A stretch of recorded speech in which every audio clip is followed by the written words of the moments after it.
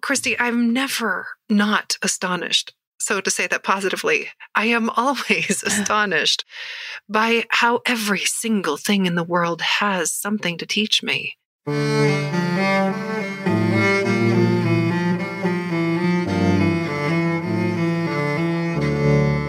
Hello, and welcome to Emerging Form. I'm Christy Ashwanden.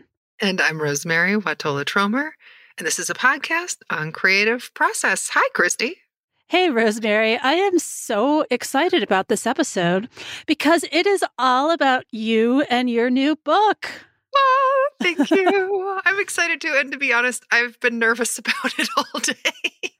Why? Why are you nervous? It's fantastic. There's nothing to be nervous about. Right? I don't know. We'll just find out. Well, every time I think of the title, I just laugh at myself because you had told me the title. I knew the title, just to be very clear, but then you called me one day and you said, Christy, I'm so excited. I finished all the honey. And I just thought, oh my God, she's on a sugar high. No wonder she's so exuberant. And then I realized, oh, wait, that's the book. That's awesome. That's right. That's right. I finished all the honey. That reminds me, maybe we even had this conversation before about I finished all the Frusenglage. Oh, right. That's right. I forgot. We did have that conversation. Okay, then. Oh. Children of the, what would that be, the 70s? Yeah. Yeah, 80s. So let's start. Rosemerry, can you just talk about how this project came together? What was its genesis? Mm-hmm. Well, I got a call from the fabulous publishers Stephen Nightingale and Elizabeth Dilley. Stephen called me last February, so in February of 2022. And he said, hey, we'd love to do your next book with Samara Press. And I was like, wow. So I had a phone call then, or Zoom, with him and Elizabeth Dilley, his partner. And we had some conversations about what that book might actually look like. And I was pretty sure that it would be something that was like about falling in love with the world. And I said, I have a lot of grief poems lately, and I don't think I'm ready yet to do a book just about grief. And they said, well, how about you do a book that's all of it? And I said, I don't think so. And I couldn't imagine it, Christy. I really couldn't.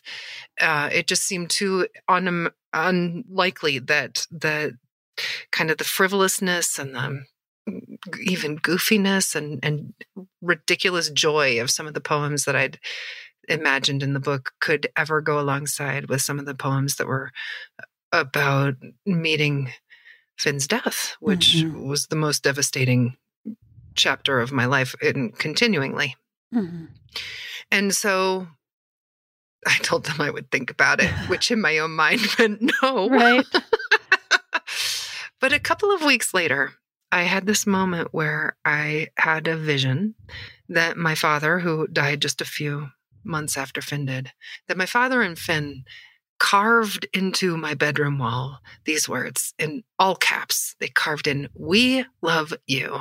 And then beneath it, they wrote, "All the honey." And instantly I knew that they had given me the title for the book. I just didn't know what it meant. And at some point, perhaps I will start to be more comfortable and not feel like I need to make this disclaimer, but I still feel the need to say, I don't usually have visions. Like, this isn't a normal occurrence for me. Yeah. But at the same time, like I write in the introduction, I'm not going to pretend it didn't happen too. So Eric and I went Nordic skiing that day through the woods, and all day I thought, what does that mean? All the honey, all the honey, all the honey. And it came to me that all the honey that has ever been made came from the sweetness of the nectar and from the bitterness of the pollen. And that's what feeds the bees. And that was what I was meant to do in this book, was to bring it all together, to let this be a book that met the extremes of joy and sorrow. And that's what we're asked to do as human beings, right? That's all of it. Yeah, the good and the bad, the sweet and the bitter. That's what it is to be alive. Not to get to face it in little chunks. No. But to meet it all. Oh, that's great. Mhm. That's great. Yeah. And so I called them up right away and I was like, yeah, you were right. You did. You were right. That is exactly what I think should happen. And, you and I had this conversation earlier, Christy, that it occurred to me, I don't want to be like a spokesperson for grief. Like even so, that's so much of what's up for me right now. Yeah, I remember so distinctly shortly after Finn died, so many people were reaching out to me and asking, what could they do for you? And how could they help? And I just remember having this really strong sense of, oh, I don't want everyone to just think, oh, this is the woman who lost her son. That, yes, you were that and you were going through that, but it couldn't. There's a lot more than that, too. It couldn't be only that. Mm-hmm. Right. It's so essential. It's an essential part of me. And even though it changes everything, it's also not the only thing. Yeah. So I want to talk a little bit about the book, which I loved. I read it in one sitting, and then the next day I went back and I reread and sort of looked over it again. And one of the things that really struck me is that I really like the pacing and the structure of the book. So it's divided into 4 main sections. And, there's just, as you said, there's a mix. There are so many poems about grief, but there are also poems about joy and happy things too. How do you go about structuring a book of poetry? How do you figure out, which poems to include, first of all, and then how to order them? Mm-hmm. That's a great question, and it's big, and there's a lot that goes into this answer. And I want to say, just off the bat, too, this is an interesting thing to me that's a little aside from your point, but it speaks to something you just said. I think if I went through the book and counted how many poems are written after Finn's death and how many before, maybe only a quarter of the poems are about grief or less. But I think that so many people responded with lots of, like that's what they pulled. That's mostly what they took away from it, which shocked me a little bit. But I've come to understand that grief is a very strong flavor. Yeah. And that you don't need a lot for it to feel like it permeates everything. So that was an interesting thing that I don't think I knew when I put the poems together. In my mind, the grief was a much smaller fraction than what it seems like other people are taking away. So, yeah, I mean, I think it was one thing to have that elation of, oh, yeah, I'm going to put it all in one book. And it was quite another to be like, and how do you do that? Right. I think that there's so many ways to do it right. Typically what I do is I take all the poems that I think I might use. And how do I do that? Even, this book didn't have a real theme except all the honey. So I was just looking at, okay, it was kind of intuitive. And truly I had thousands of poems to choose from, like 2,000. So I just went through and this is an intuitive thing. I suppose I was like, let them speak to me. And if they said, yes, choose me. And then I did. So I then printed them out and I laid them all out all over the room. That's what I do. I spread them out all over the room and I just kind of walk around them and I notice them and notice what their themes are. I often write on them, maybe what a theme is, and if maybe even content. So like trees and gratitude or something like that, right? So that I can just see little things that way. Well, nothing was really working. What was I going to do? Like put all the sad poems together and put all the happy poems together. And that didn't feel very satisfying. And isn't it interesting how ideas come, Christy? I had been having a conversation with my most fabulous life coach, Rebecca Mullen. And we were talking about a model for change. And it had 4 steps. And I remember thinking to myself after we talked about it, maybe a week or 2 weeks later, I thought, I wonder, would that work? Could I take those 4 steps for how change, shows up? How, what are all the stages? And what if I just put poems in those 4 piles and see what happens. And the poems really beautifully, magically sifted themselves almost completely evenly into the 4 piles.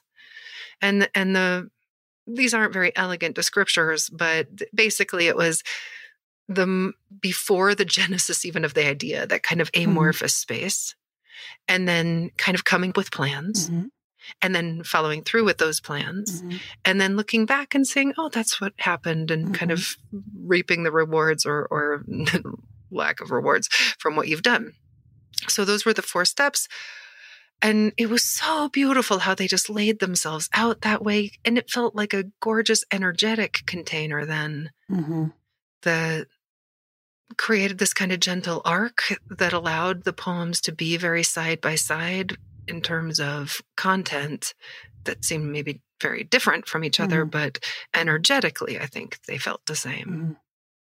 Yeah. Yeah, that's so interesting. And they really, they sort of unfurl in a really nice and satisfying way in the book. I really like that. And it's one of those things that I feel like when it works, it really works. It is maybe a little bit invisible, the work that went into it. If it doesn't work, that really is going to show up, right? You can really tell. Good point. Yeah. I think it would be very invisible. I don't think anyone, without me saying so, would be able to look at the poems and say, oh, that's a change arc. Right. But there's something else kind of funny about this, Christy. I hate the number 4. Like, I really... Oh, interesting. I hate it. Like, I really despise how stable it is. It just kind of pisses me off. And it's like a box. It's like a box. It's, 4-line poems kind of. I'm like, that's so stodgy. I love 3 and I love 5. However, 4 was Finn's favorite number. So I kind of loved then that it felt like this little invisible homage to Finn, that it was his favorite number. But then I don't know if you noticed that at the beginning of each of the 4 chapters, I put 3-line poems. So I did notice that. Indeed. Yes. Yeah, So you sort of balanced it out. I 3-ified it. Yeah. Yeah. Yeah. Made it possible for me. That's great. Hey, thanks for listening to Emerging Form. If you're a paid subscriber, you'll get a special bonus episode next week. And if you're not a paid subscriber yet, now is your chance. Go to emergingform.substack.com to become a paid subscriber, and you will get access to all our bonus episodes. You'll also get the warm feeling of knowing that you're helping us to make this podcast sustainable. Thank you. Rosemerry, I've noticed that not only in this book, but just in general, many of your poems have epigraphs. Is that the right term? That is the right term. Yeah. Okay. Can you talk a little bit about when and why you start a poem that way? Oh, yeah, I sure can. I think a couple of things come to mind. There's so many right answers. One of them is that you saw that line and it's what created the poem. The poem kind of leapt out of it. So that's a reason to put it there, just because it was the genesis or foundation for the poem. Another reason to do that is because you write the poem and then you find this quote and you think, oh my goodness, those 2 things are really having a very interesting conversation. That's another reason. And another reason would be if I actually used one of those lines or something from that poet or poem or essay in the poem itself, that would be a way to honor the poet who had originated that line. And usually if that happens, then in the poem itself, you'll see the lines themselves in italics to show these are the lines that came from that poem or that poet. That you stole. That I stole. That I transformed. Yeah. All great artists stealing, right? Isn't that the same? Constant stealing. Yeah. So I want to let's talk about some of the poems. And let's start with the chair poem. Can you tell me a little bit about that? And I know there's a fun little story that goes with that. Should I read it? Sure. So this poem is called Circumventing the Busy Self. And I think it's going to be pretty obvious right away where the poem came from. Circumventing the busy self. What I need tonight is a chair. The big upholstered kind that sighs when I sit into it.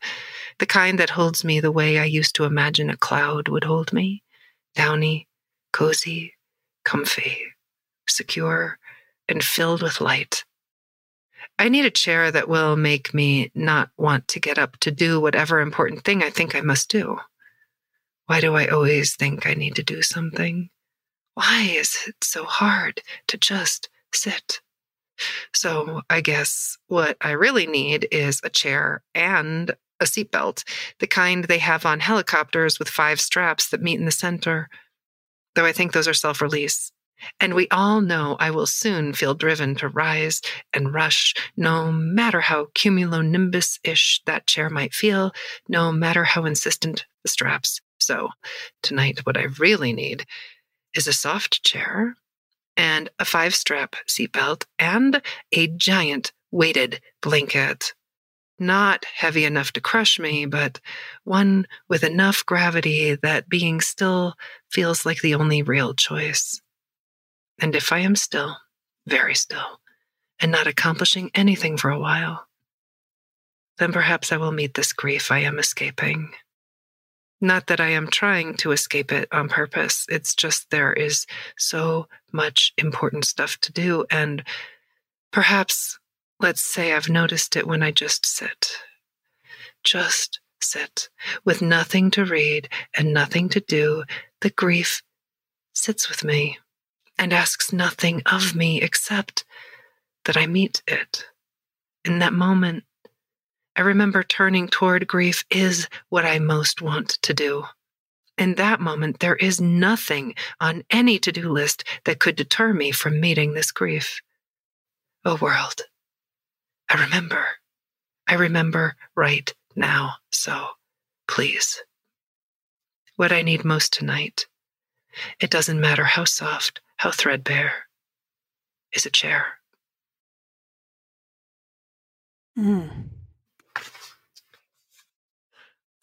Love it.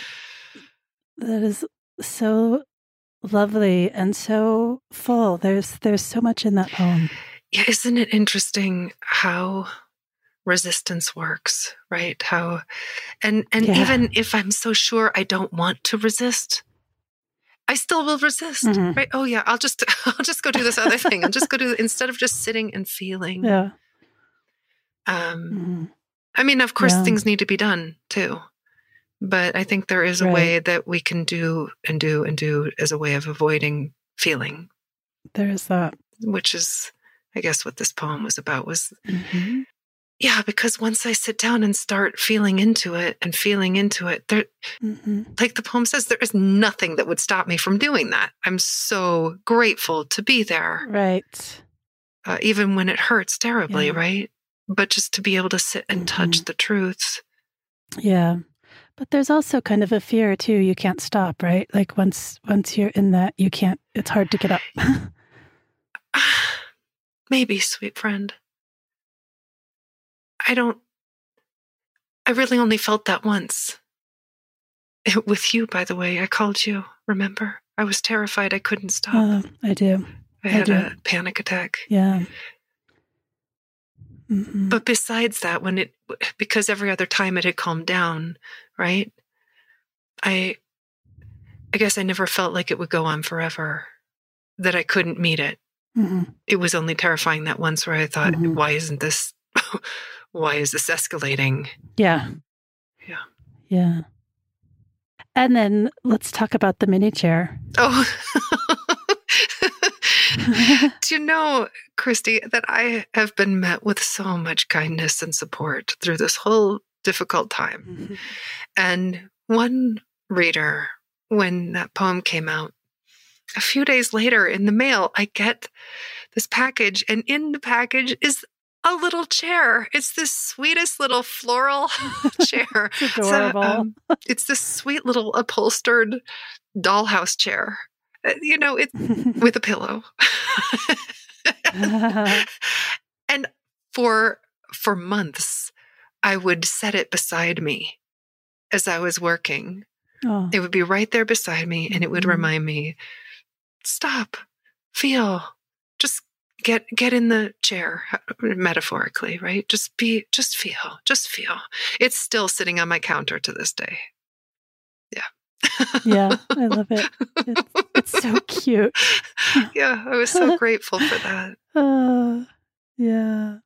So, Rosemerry, so many of your poems are about doing ordinary things, and yet they always seem to transcend the ordinary. I'm thinking in particular here about the poem in this book about planting onion sets. Oh, yeah. Tell us a little bit about that poem and what it means to you. So this particular poem, Allium,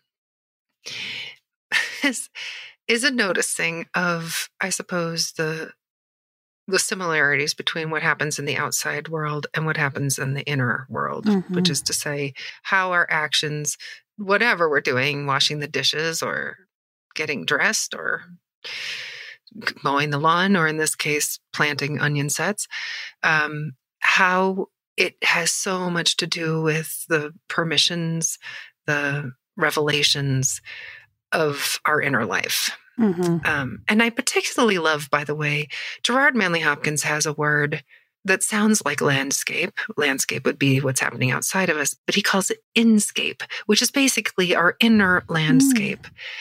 And the inscape is what makes us ourselves.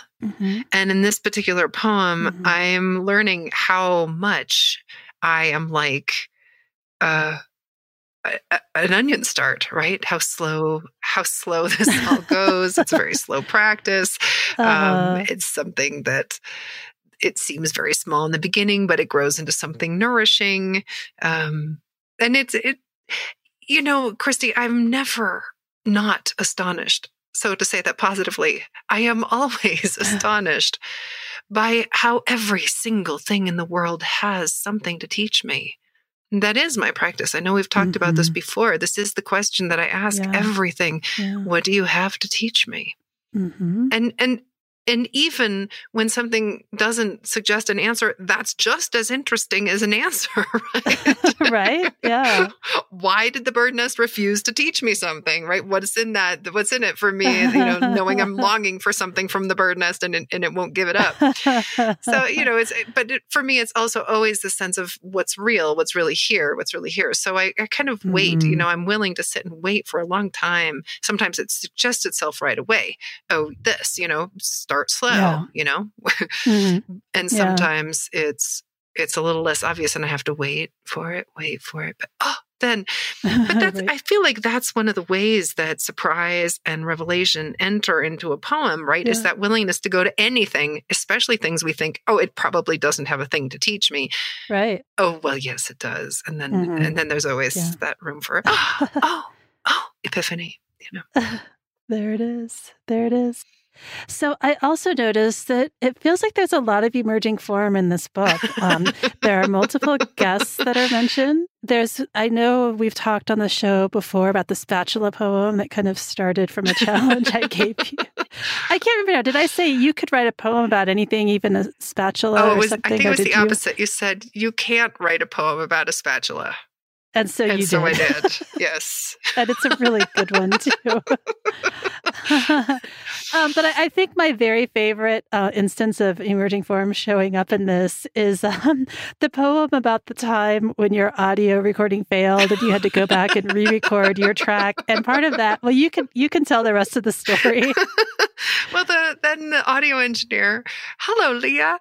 And she says, Rosemerry, would you please go back? And I had to re-record the entire episode, everything that I said, because my audio hadn't worked. So I had to just go back in and record myself saying everything that I might have said in that little space, including I had to create a laugh track. And at the end, after I'd kind of painstakingly gone in and tried to say whatever I might have originally said, then I just sat there in the closet, friends. I sit in my closet. That's where I record. And I'm sitting in here and I'm just like, and I just started laughing until finally I couldn't stop laughing. And the poem, of course, rose out of that very strange assignment from Leah. So much fun. I'll definitely read that in the bonus episode.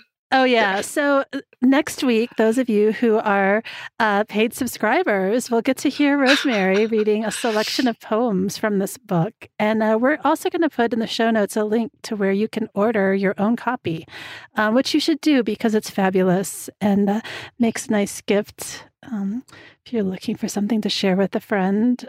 Rosemerry, thank you so much. This has been so much fun. Oh, sweet Christy. Thank you, friend. Thanks for inviting me to talk about it. It's a joy.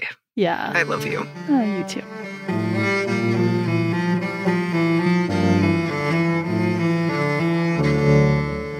You've been listening to Emerging Form. This is Rosemerry Watola-Tromer, and my co-host is science writer Christy Ashwanden. Our fabulous audio producer is Leah Shaw. Our music is created and performed by Kira Kopostansky and edited by Leah Shaw. Kate LaRue designed our logo. Jack Mueller, of course, inspired our work and the name of this podcast. As he always said, you must obey the poem's emerging form. Until next time. Thanks for listening to Emerging Form. Did you know that for just a few bucks a month, you can become a paid subscriber and get bonus episodes every other week? Go to emergingform.substack.com to sign up. And if you really want to help us out, leave us a review on iTunes. Thanks for listening.